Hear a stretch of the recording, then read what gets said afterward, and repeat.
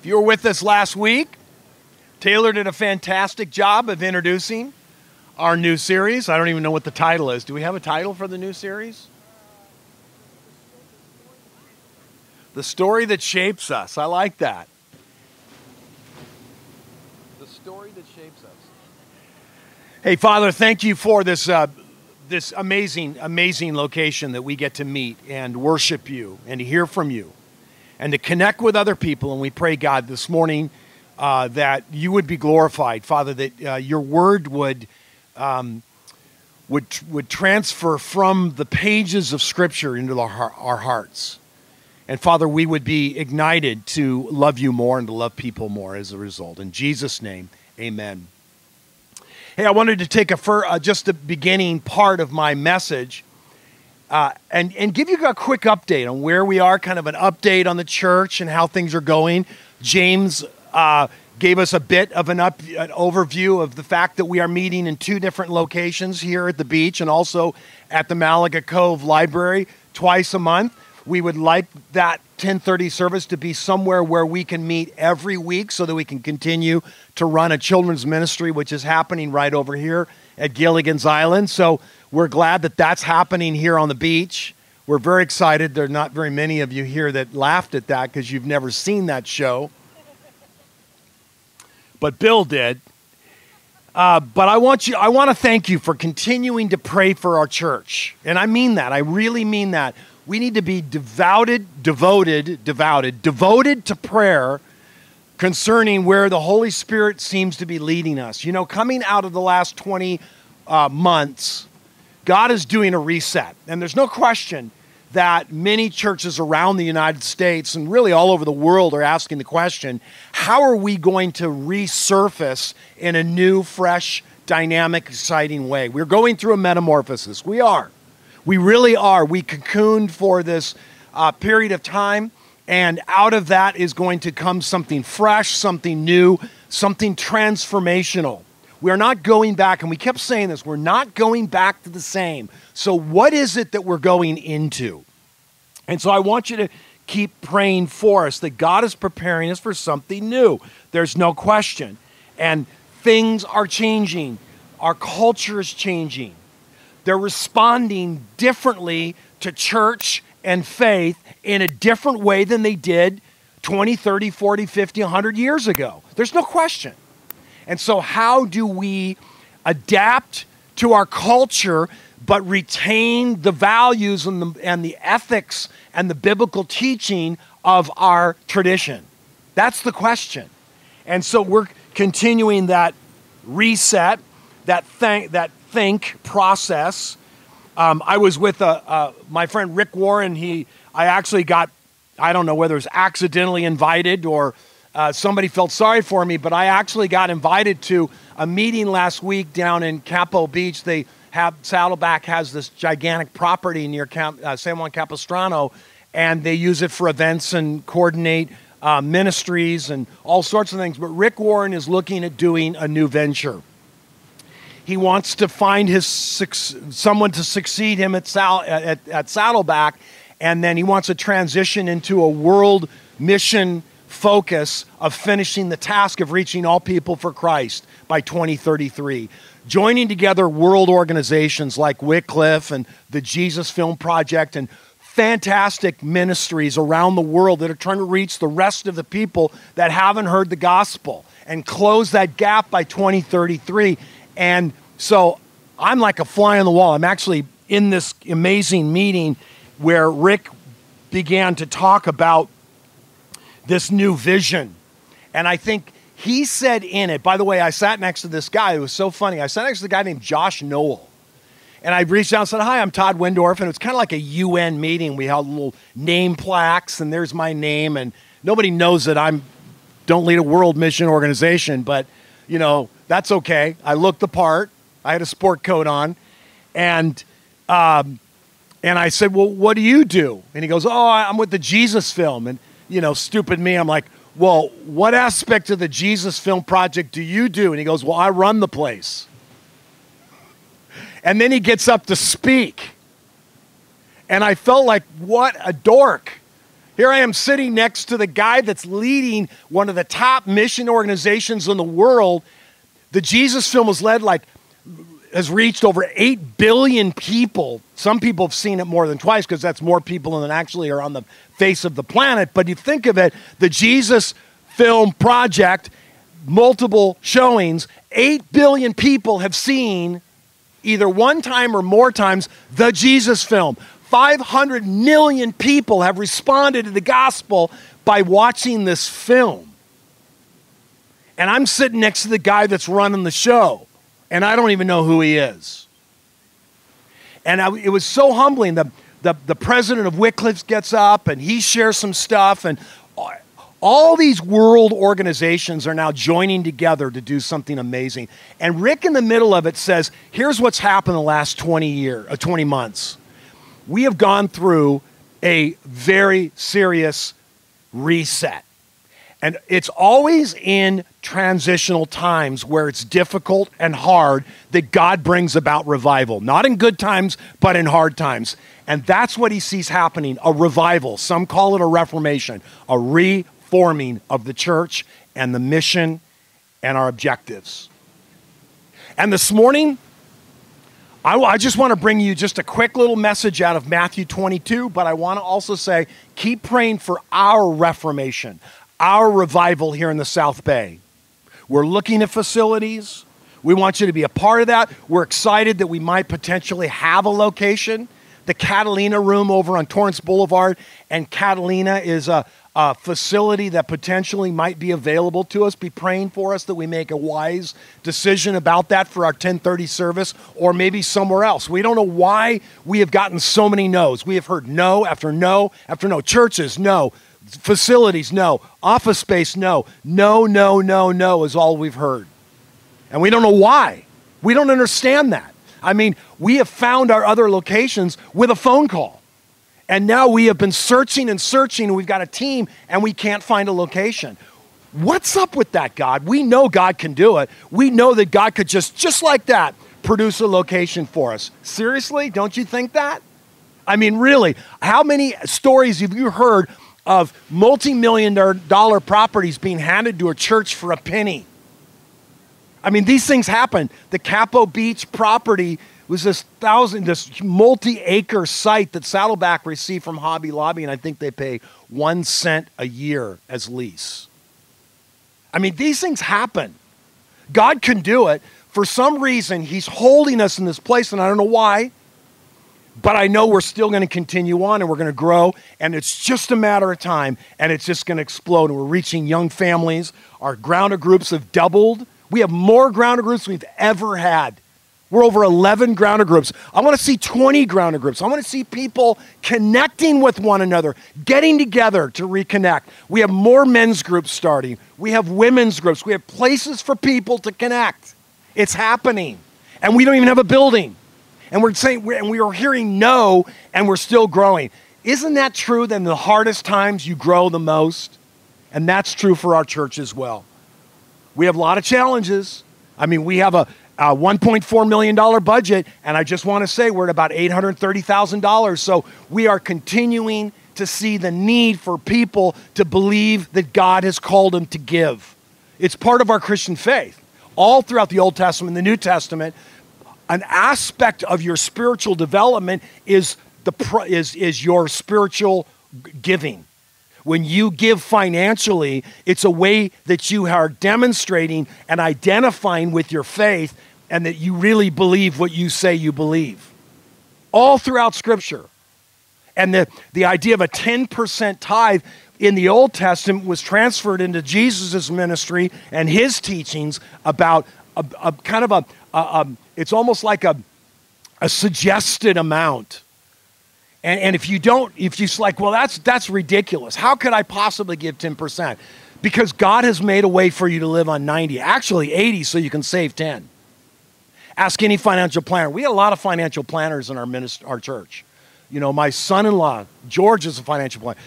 Francois is a financial planner. Dominic is a financial planner. Brian Britt is a financial planner. Ask any one of these guys. Any other financial planners out there? Anybody else in the money industry that can tell us that the truth is you can live on less than you actually make? Anybody want to raise their hand? Honestly, seriously, is that true? My wife and I are a testimony of that. Okay, I got to transition. I want to teach a message, but I want us to believe that we can do it.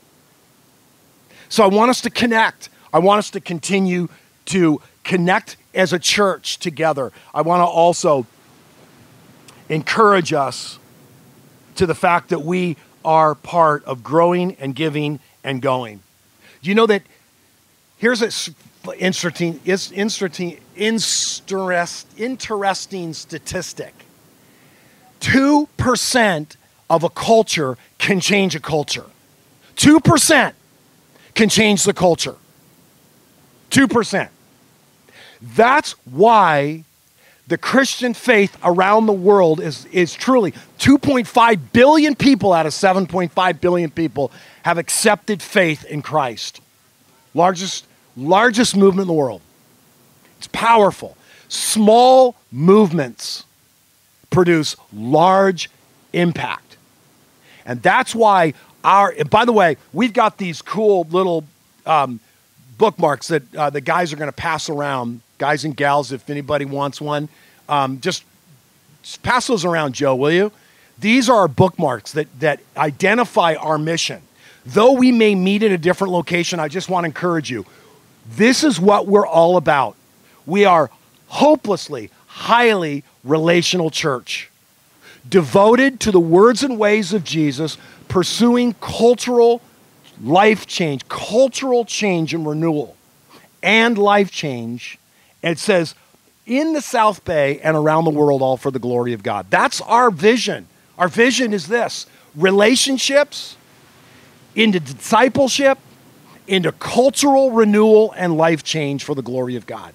We are not going to change. That's who we are. If you want one, they're going to pass these around. This is what the river is about. Impacting the culture, intersecting the culture. How do we do that? It begins here in this passage of Scripture in Matthew 22. Let me read it for you. I'm going to jump right in, and I have a couple thoughts. We're in this new series, really, the library of Jesus. What influenced Jesus? What was the story that Jesus told himself that impacted his life? As Taylor said last week, the story that you tell yourself will be the story that you live. Did you know that? If you got a story that's marred, I guarantee you're going to see problems down the road. But if you change the dialogue or the story that you live by, that's true. It's true in business. It's true in relationship. It's true in every area of your life. The story that you tell yourself is the story that you will live. And Jesus told himself the story of the Old Testament, and it influenced his life. And we're going to look at those passages in the Gospels of where Jesus refers back to his story and connect his teaching with the part of his story to give us a fuller understanding of the words and ways of Jesus. Does that make sense? We're marrying the Old Testament with the New Testament, and we're bringing them together. As Jesus taught, he always referred back to the Old Testament. What did he mean by this? We're going to talk about it. Here's an example. In Matthew chapter 22, the Pharisees had heard that Jesus had silenced the Sadducees, that Jesus had silenced these people. These religious leaders were attacking Jesus. They were going after him. They wanted their territory back. And Jesus was winning. He was winning territory. He was winning over the crowds with his profound teaching. And they were upset. They wanted control. They wanted power. Religion wants power. Jesus is offering something different. And so this Pharisee comes to Jesus with a question, and it says, testing him, and says, teacher, what's the greatest commandment in the law? There's 613 commandments in the Old Testament. If he mentions one, he disregards the others and will discount his ministry, and people will see that he's a fraud. Because you can't possibly identify one over the other. They're all important. So they're trying to trick him, trap him. And Jesus says, you shall love the Lord your God with all your heart, with all your soul, with all your mind. And this is the great and foremost commandment. And the second is like it. You shall love your neighbor as yourself. On these two commandments depends the whole law and the prophets. In other words, everything hangs on these two things. They were silenced. Jesus had identified the greatest commandment, to love. In the Luke version, the Pharisee actually asked the question, how do I inherit eternal life? Same thing, how to love God, how to eternal life. What's the greatest commandment? Has to be around how we inherit eternal life. And the Pharisee answers, you shall love the Lord your God with all your heart, your soul, and your mind. And Jesus says, you have answered correctly. You've answered correctly. And so it's a little different in the Luke version than it is in the Matthew version versus the Mark version in Mark chapter 12. But all of them state the fact that Jesus identifies what the greatest commandment is, to love God with all your heart, your mind, and soul, and to love people as you love yourself. If we simply did that. Two quick observations, and then I have three things I wanted to say about this text. The first two very simple or easy little observations here. Number one observation is it's very simple. It really is amazing that this complicated Old Testament with all these laws and traditions, and you begin reading through, and I sat down yesterday and I read through the first 5 books of the Old Testament quickly. Believe me, it was quick. I've done it before, so it was like turning the page as fast as I could, remembering all the events and all the things that have happened. And the big theme of it is obviously creation. That God created a perfect universe and created humanity to be in a relationship with him. But then we fell, that it was something we did to break our relationship with God. And the rest of the Old Testament is about how to restore that relationship. But in the middle of it, in the early part, God lays down all these laws. Why? In order to show that it's impossible to actually fulfill the laws. You can't do it. But I can, God says. I'm gracious. I'm compassionate. I'm loving. I'm forgiving. And you're going to fail, but I'm loving. I'm compassionate. I'm gracious. And we see that all throughout the Old Testament. People say in the Old Testament, oh, God is an angry God. No, he's not. He doesn't like sin, but he loves people more. And that's what we learn all throughout the Old Testament. And when it all boils down, it's very simple. You just love God and love people. But the second observation is the fact that the lawyer knew the answer already. Because in the Luke 10, he's the one who says, oh, it's the Shema. It's Deuteronomy chapter 6, verse 5. Just love God with all your heart, your mind, and your soul. We already know that. That is the greatest thing. We know the greatest commandment in all the Bible is to love God and to love people. Here's the question. How do we do it? How do we get there? I want to give you a couple thoughts. And the first one comes out of the Old Testament context where Jesus actually quotes Deuteronomy chapter 6. He's referring back to an Old Testament passage, and it's in Deuteronomy chapter 6. And if you know this particular passage, they hadn't even got to the promised land yet.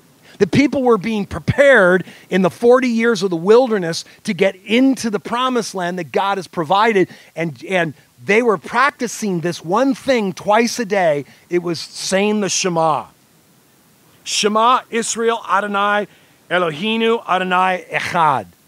That's the Hebrew for Deuteronomy chapter 6, verse 4. Hear, O Israel, the Lord God is one. They would begin twice a day in their children and all of them in the morning and at night to say this. God is one. God is one. Oh, hear, O Israel. Oh, listen, the Lord God is one. And then you shall love the Lord your God with all your heart, your soul, and with all your might, it says in verse 5. The Old Testament believers, the Hebrews that were headed to Israel already knew this. They were practicing it.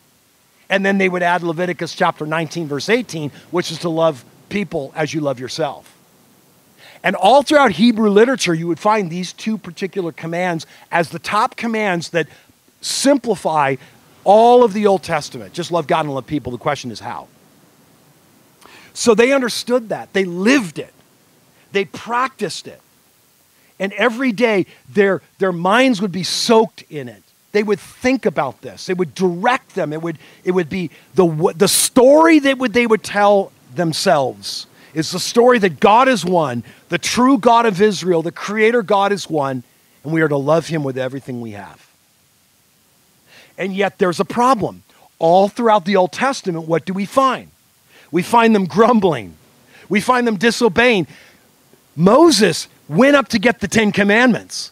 Do you know what the people were doing while Moses was up getting the law? They were breaking the law. They were building a calf, a golden calf to worship. While Moses is interacting with the God of the creator God of the world, getting the instruction manual for life, the people are down here violating it. I mean, that's how it all begins in Exodus chapter 20. And so we find over and over again this idea that here it is. I'm laying it out. Follow this. Do this. Here's success. Here's how you be successful. Here's how you have a relationship with me. And yet the other side of it is we see the people, even in Numbers, when they're prepared to go into the promised land. Imagine it, 40 years. God prepares the people. He's with them. He's provided food. He's provided protection. He's provided shelter. He's provided everything they need. Everything they need was provided by God and God alone for 40 years. And the minute they are poised to go into the promised land, what do they start doing? They grumble. It says the rabbles in Numbers like 13 or 11, the rabble among them, they're complaining. They want more. They want more. And then in Numbers 14, they go in and they come back and they grumble. It says in Deuteronomy that God already knew that they would not make it. What's the point? What is the point? What we learn and what I think Jesus is getting at here in Matthew is a very, very important point. And the first point is this, is that you and I both fall short of that kind of love. And it's not until we fully understand that we will enter into a true love of God and people. I was driving one day and I was listening to an NPR show many years ago. And it was a story about an African-American woman that had lost her son to gun violence. They caught the young man that murdered her son, and put him in prison. That young man wanted to make amends and meet with this mother. And so they arranged that meeting and they met and the mother forgave this young man. They continued to meet over the term of this man's prison sentence. When this young man got out of prison, I believe she picked him up. They became friends, and that young man now later in his life would take care of this older woman who had lost her son. And they talked and dialogued on NPR together about their relationship. I was bawling. I was like, I can't believe this is NPR. This is the gospel story. This is what we all want to live for.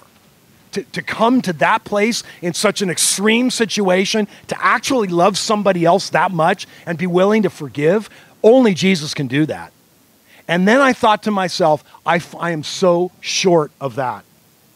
I'm shallow, I'm petty, I'm selfish, I keep score.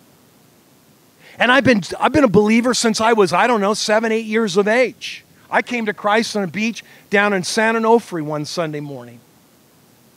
Didn't know really how to walk with Christ until I got to high school, but when I figured it out and I started walking with Christ, man, it was like there's no return. I was going for it. And yet now, over 50 years later, I'm still struggling with really, truly loving like that woman, loving God and loving people in a sacrificial, by the way, the word love means agape. It's unconditional love. How do we unconditionally love God? God unconditionally loves us. How do we unconditionally love him? And how do we truly unconditionally love other people? Let me tell you how you start. First idea. Here it is. You cannot truly love God or love people until you first realize that in your own effort or attempt at real love, you will always fall short. And I think that's the gist of the passage. This is not a heavy weight put on us. It's to love more, love better, love deeper. Get at it. Why are you guys not doing more? Start doing more and do something. It's not that. Jesus was actually starting from another perspective, and that is, you can't do it. I can't do it. In fact, all the research indicates that. Harvard Gazette, 2018. The value and importance of love. We need love. It identifies how when you are first in love, it releases dopamine, but later it releases oxytocin, which is actually a health inhibitor. I can't go into all the details. Huffington Post, 2017, lists an article about 10 psychological studies on behavior, which pretty much indicate that about 90% of us, listen to this, about 90% of us think we love more than we actually love. And I think that's the starting point. I don't think we should feel bad about that. I think we should just become more aware of the fact that you and I in our own efforts can't do it. And that's where we start even having a discussion about the greatest commandment. You and I can't do it. I remember I was trying to look up the Dodger score. I missed the end of the last game with the, I don't know. I'm not much of a sports fan, but I'll try my best here. The Giants. It's horrible when I get into sports. But here's an interesting statistic that I found. In 1951, when Leo Durocher was the manager of the New York Giants, Bobby Thompson hits this home run in the ninth inning, and they beat the Brooklyn Dodgers. And Jackie Robinson's on the book, the Brooklyn Dodgers, and he tells the story. Durocher tells the story in his book, Nice Guys Finish Last, that Jackie Robinson came over to the Giants to congratulate them. And the last person he wanted to congratulate was Leo. He was called Leo the Lip, a very fantastic coach. And then in 1962, the shoe was on the other foot, and Leo was the coach of the Dodgers, and they lost to the Giants, and he couldn't. He said, I didn't have the strength to go into their dugout to congratulate them. See, that's true of us. There's no way I'm going into somebody else's dugout to congratulate them. That's the starting place. See, in this passage, it says in the Mark chapter 12 version, it says, you've identified correctly and you are become close to the kingdom of God. You're close, but you're not there. You're close, you're not there. Jesus is actually saying it. You're close, you get it, you know it, but you're not living it. That's the starting place. And I find myself there, and that's where we start. That's number one. And then we move into number two, which is a love this grand can only come from Jesus. Where do I get that from? Well, I get it from Luke. I get it from the Luke chapter 10 version of this interaction.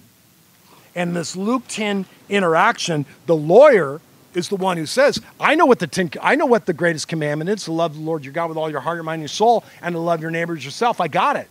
And then it says, and he said to him, you've answered correctly. Go do this, Jesus says. Well, go live it.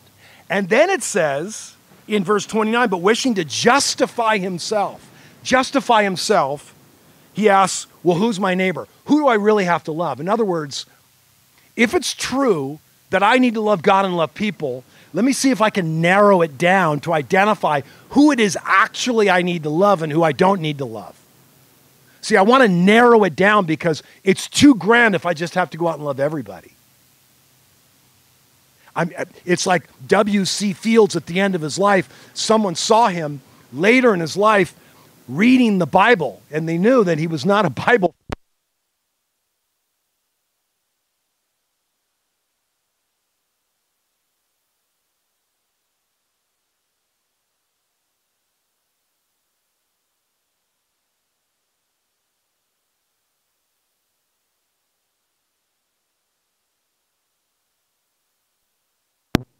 We're back on. There we go. Thank you, Brian. Beautiful. So here you go.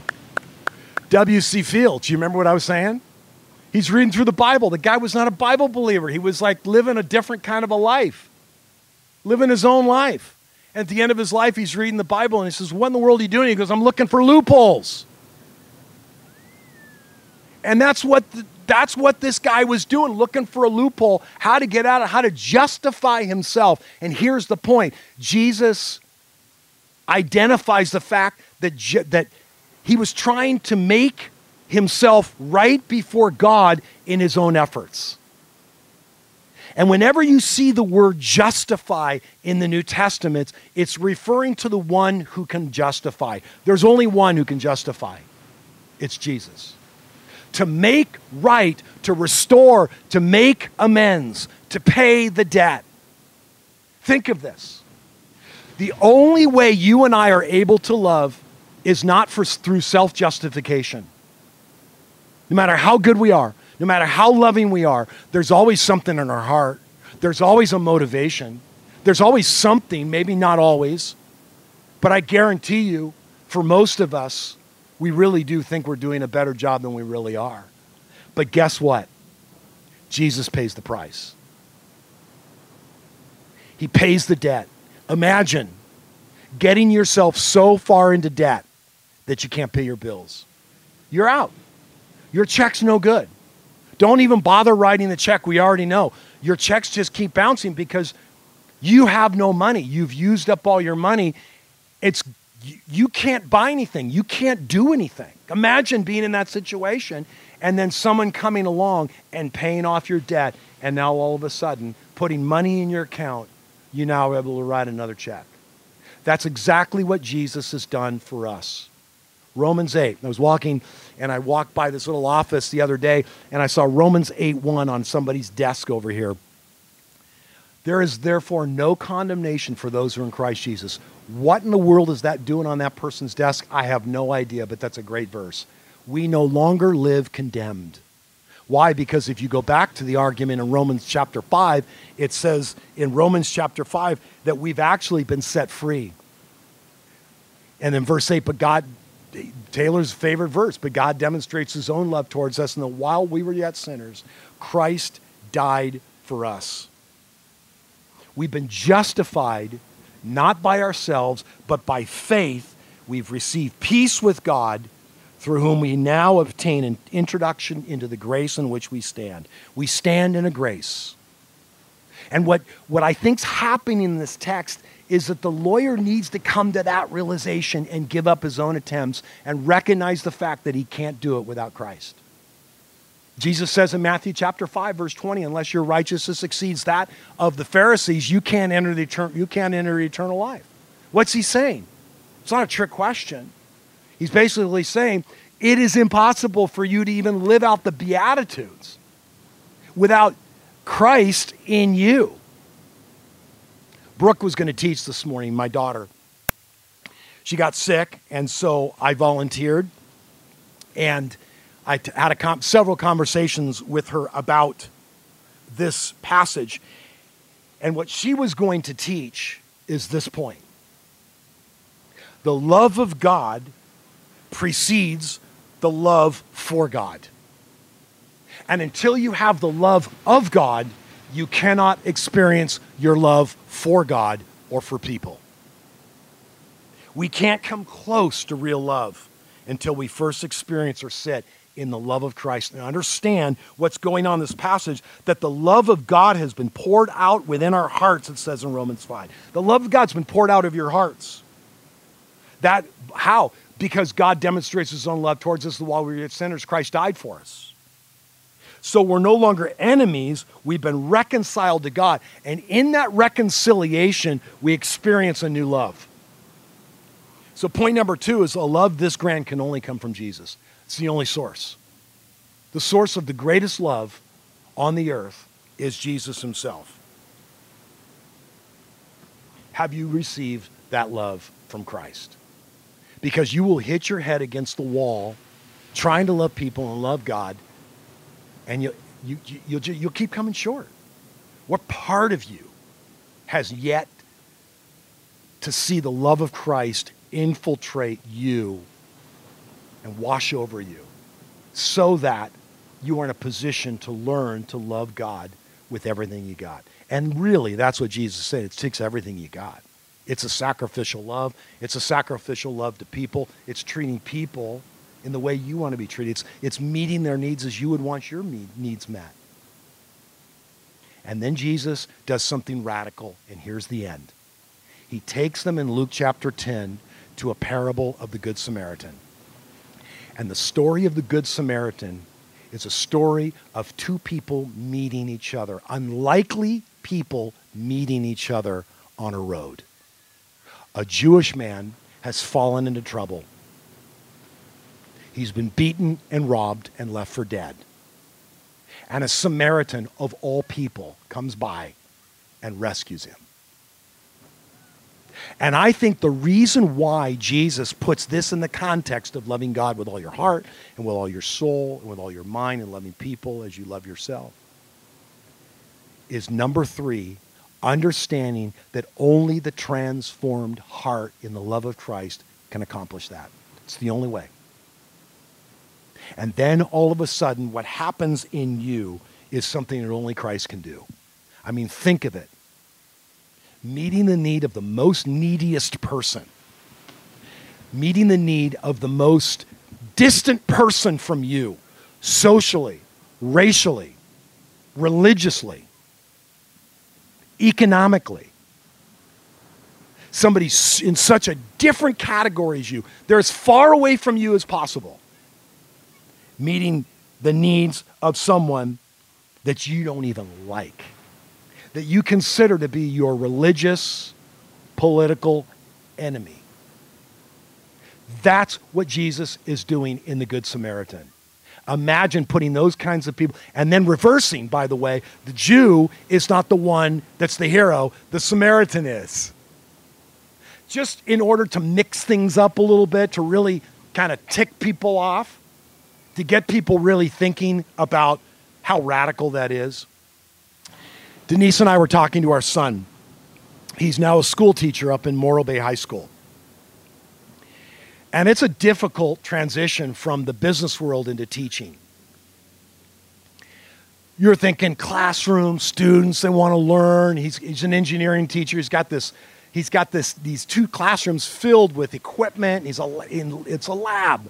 He's going to teach them to weld and use a lathe, and they're going to 3D print and collect plastic, and he's figured out which plastic they can collect and make stuff with, and it's going to be amazing.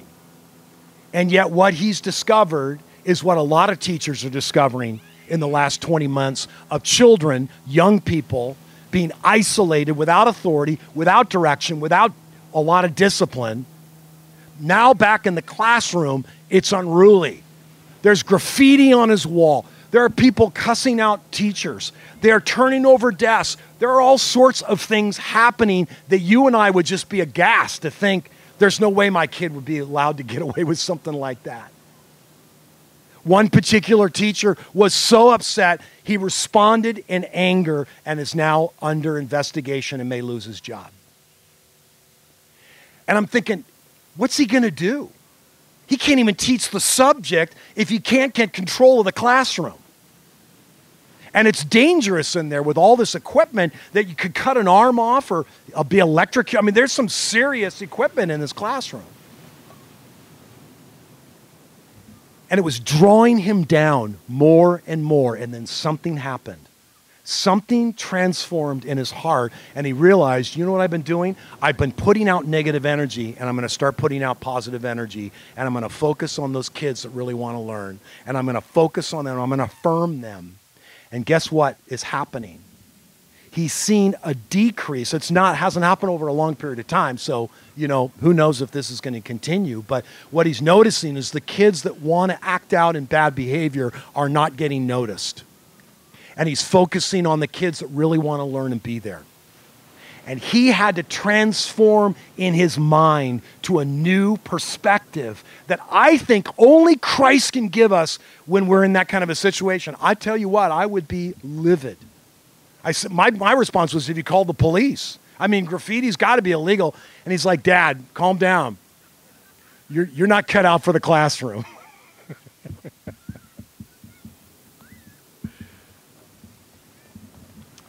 But That's what I'm learning. Here's my final thought. Is real love growing in you? And how will I know? 3 things. I will resist trying to love God and others on my own terms and my own strength. I'm going to resist that because I naturally want to go there because I do things really well. Thanks, you guys. I do some things really, really well. And if you gauged my success as a Christian on other biblical languages, how many years I've taught, running an organization, whatever, I would do pretty well. But if you gauge it on love, I got to be honest with you, I come really short. So this passage has really spoken to me of first recognizing that. And then second, receiving the love of Christ into every part of me, even the wounded parts of me that really want to keep score, that want to act differently. There are parts of you that want to act differently, but when Christ gets a hold of you and you recognize what Christ has done for you. I love that Ephesians passage where it says we're putting aside malice and envy and murder and strife and all the horrible things. Why? Because Christ has first forgiven us. If Christ could forgive me, I most certainly could forgive somebody else. Forgive. The third thing I wrote is respond to God's love. Respond.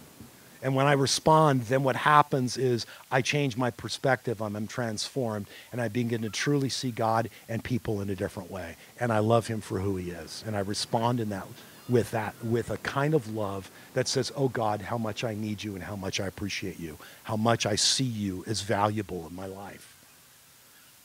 And I want to do something different. We got an opportunity this weekend to give back, to be a good Samaritan. And by the way, 9 o'clock, for those that want to go, please reach out and let Suzanne know. They're going to all meet, by the way. Where are they going to meet? I just had this in my mind. Now I forgot where we were going to meet. It's always good to know where. At 8 o'clock in the morning at Crossroads, Crenshaw and Lomita Boulevard. I'm the one who came up with it, and I forgot it. It's Lomita, right, and Crenshaw, the Starbucks at 8 o'clock Saturday morning. It always is easy when you have a date and a time and a place. There it is, 8 o'clock. So let's pray. Father, may we love with a love that only comes from you. That's really what we're learning here this morning. May we love with a love that only comes from you. That may our hearts be transformed as Jesus was by the Shema. And that may we recite this daily as a reminder of the story that we tell ourselves that includes the fact that we fall short. But yet, thank you, Jesus. Thank you, Jesus. We all do. And yet we find a strength and a transformation of heart in Jesus. In Jesus. And we hold to this in the name of Jesus. And so we come now to this beautiful place, this place of forgiveness. It's called the table. It's the table of remembrance, the table of forgiveness. It's the table of remembering that we've been forgiven and that we've received a grace, a reconciliation, a love that we need in our own hearts. May we come expectantly in Jesus' name. Amen.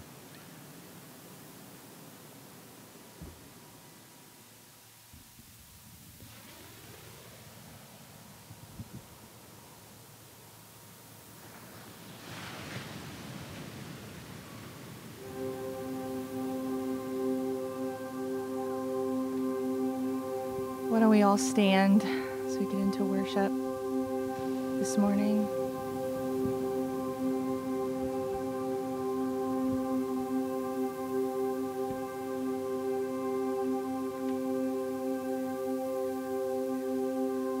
We're going to sing a song, and then we're going to go get the elements for communion, and then we'll come back and do one last song just to let you know kind of how the rest of the morning is going to go.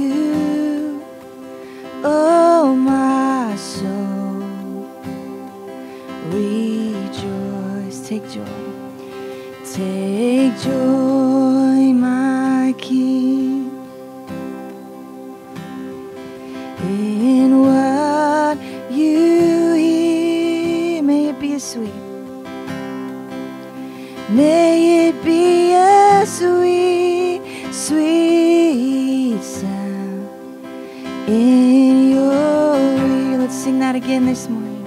I love you, Lord. I love you, Lord,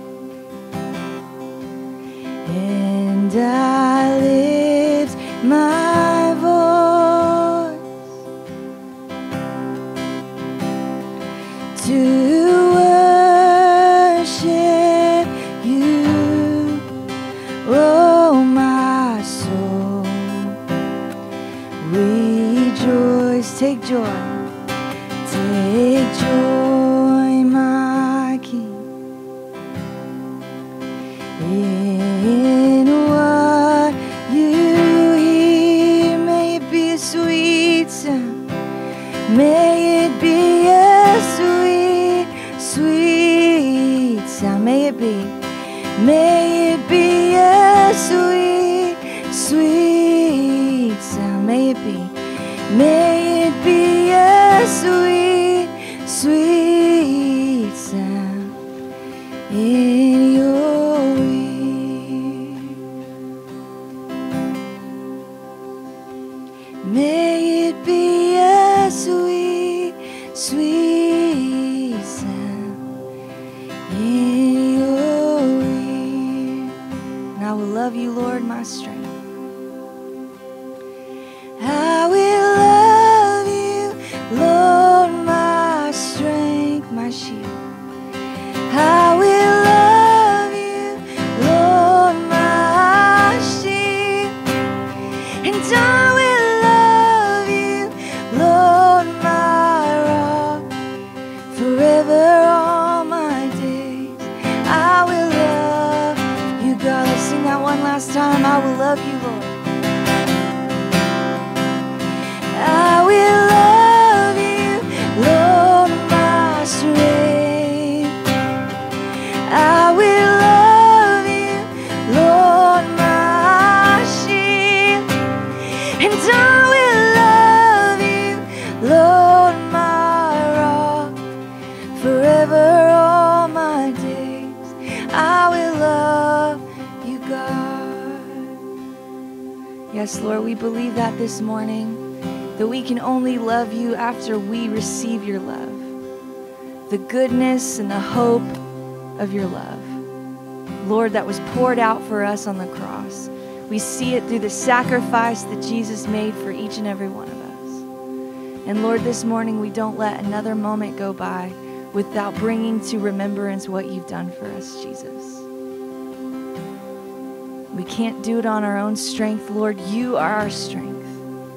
You paid the ultimate price that we could know you, that we could be in relationship with you, and that we could feel your love. So Lord, this morning as we do take communion, we remember that this morning. We bow our hearts before you. And we say thank you for this free gift of life that you've given us. And we love you, Lord, with all of our heart. Teach us how to love you more this morning. Whenever you're ready, I want to invite you to come to the table to your right, my left, and take the elements and, make it your own time. Whenever it feels right, we're going to go back into worship. So why don't I invite a couple of, Brittany and Luke, why don't you get up there and start us off?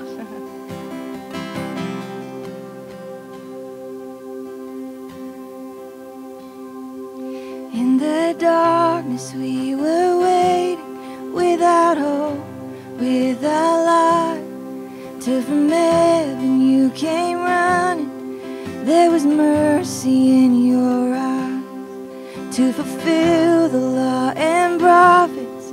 To a virgin came the word, from a throne of endless glory, to a cradle in the dirt.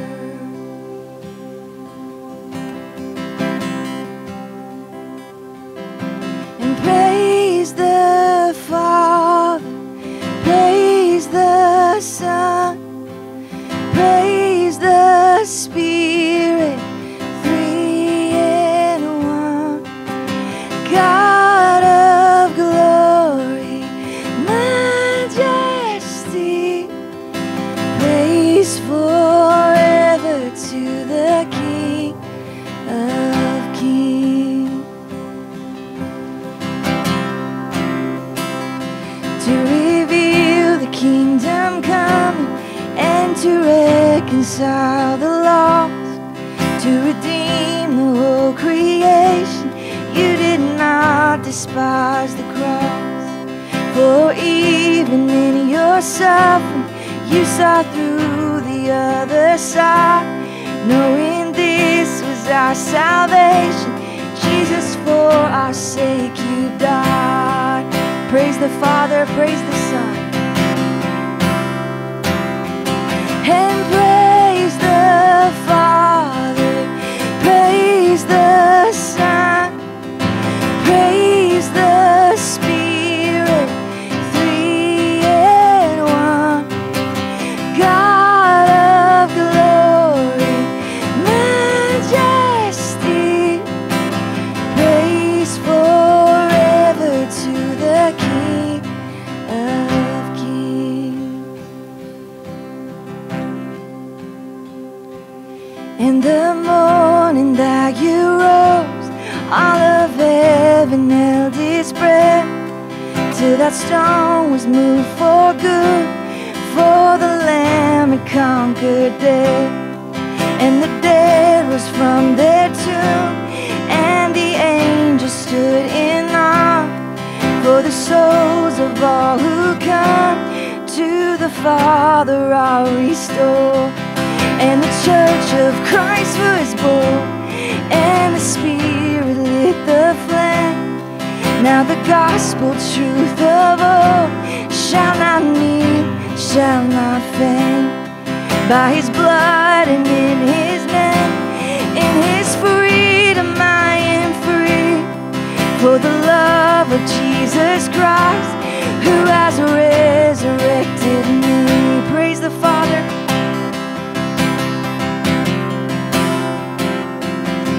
oh praise the Father, praise the Son, praise the Spirit, three in one. God of glory, majesty, praise forever to the King of Kings. Sing this chorus, what a beautiful name, one last time in honor of Jesus. What a beautiful name it is, what a beautiful name it is, the name of Jesus Christ, my King. What a beautiful name it is, nothing compares to this. What a beautiful name it is, the name of Jesus. What a beautiful name, one last time. What a beautiful name it is, what a beautiful name it is, the name of Jesus Christ, my King. What a beautiful name it is, nothing compares to this. What a beautiful name it is, the name of Jesus. So thank you, Lord, for the sacrifice that you paid for us. Thank you for the cross, Lord. We love you, Jesus. We thank you for today. Thank you for your goodness. Pray that you would be with us today and for the rest of the week. In Jesus' name, amen. Amen. Well, thanks for worshiping, guys. We'll be here in Malaga Cove next week, and we will have tacos after Malaga Cove. So we'll see you next week. Bless you guys.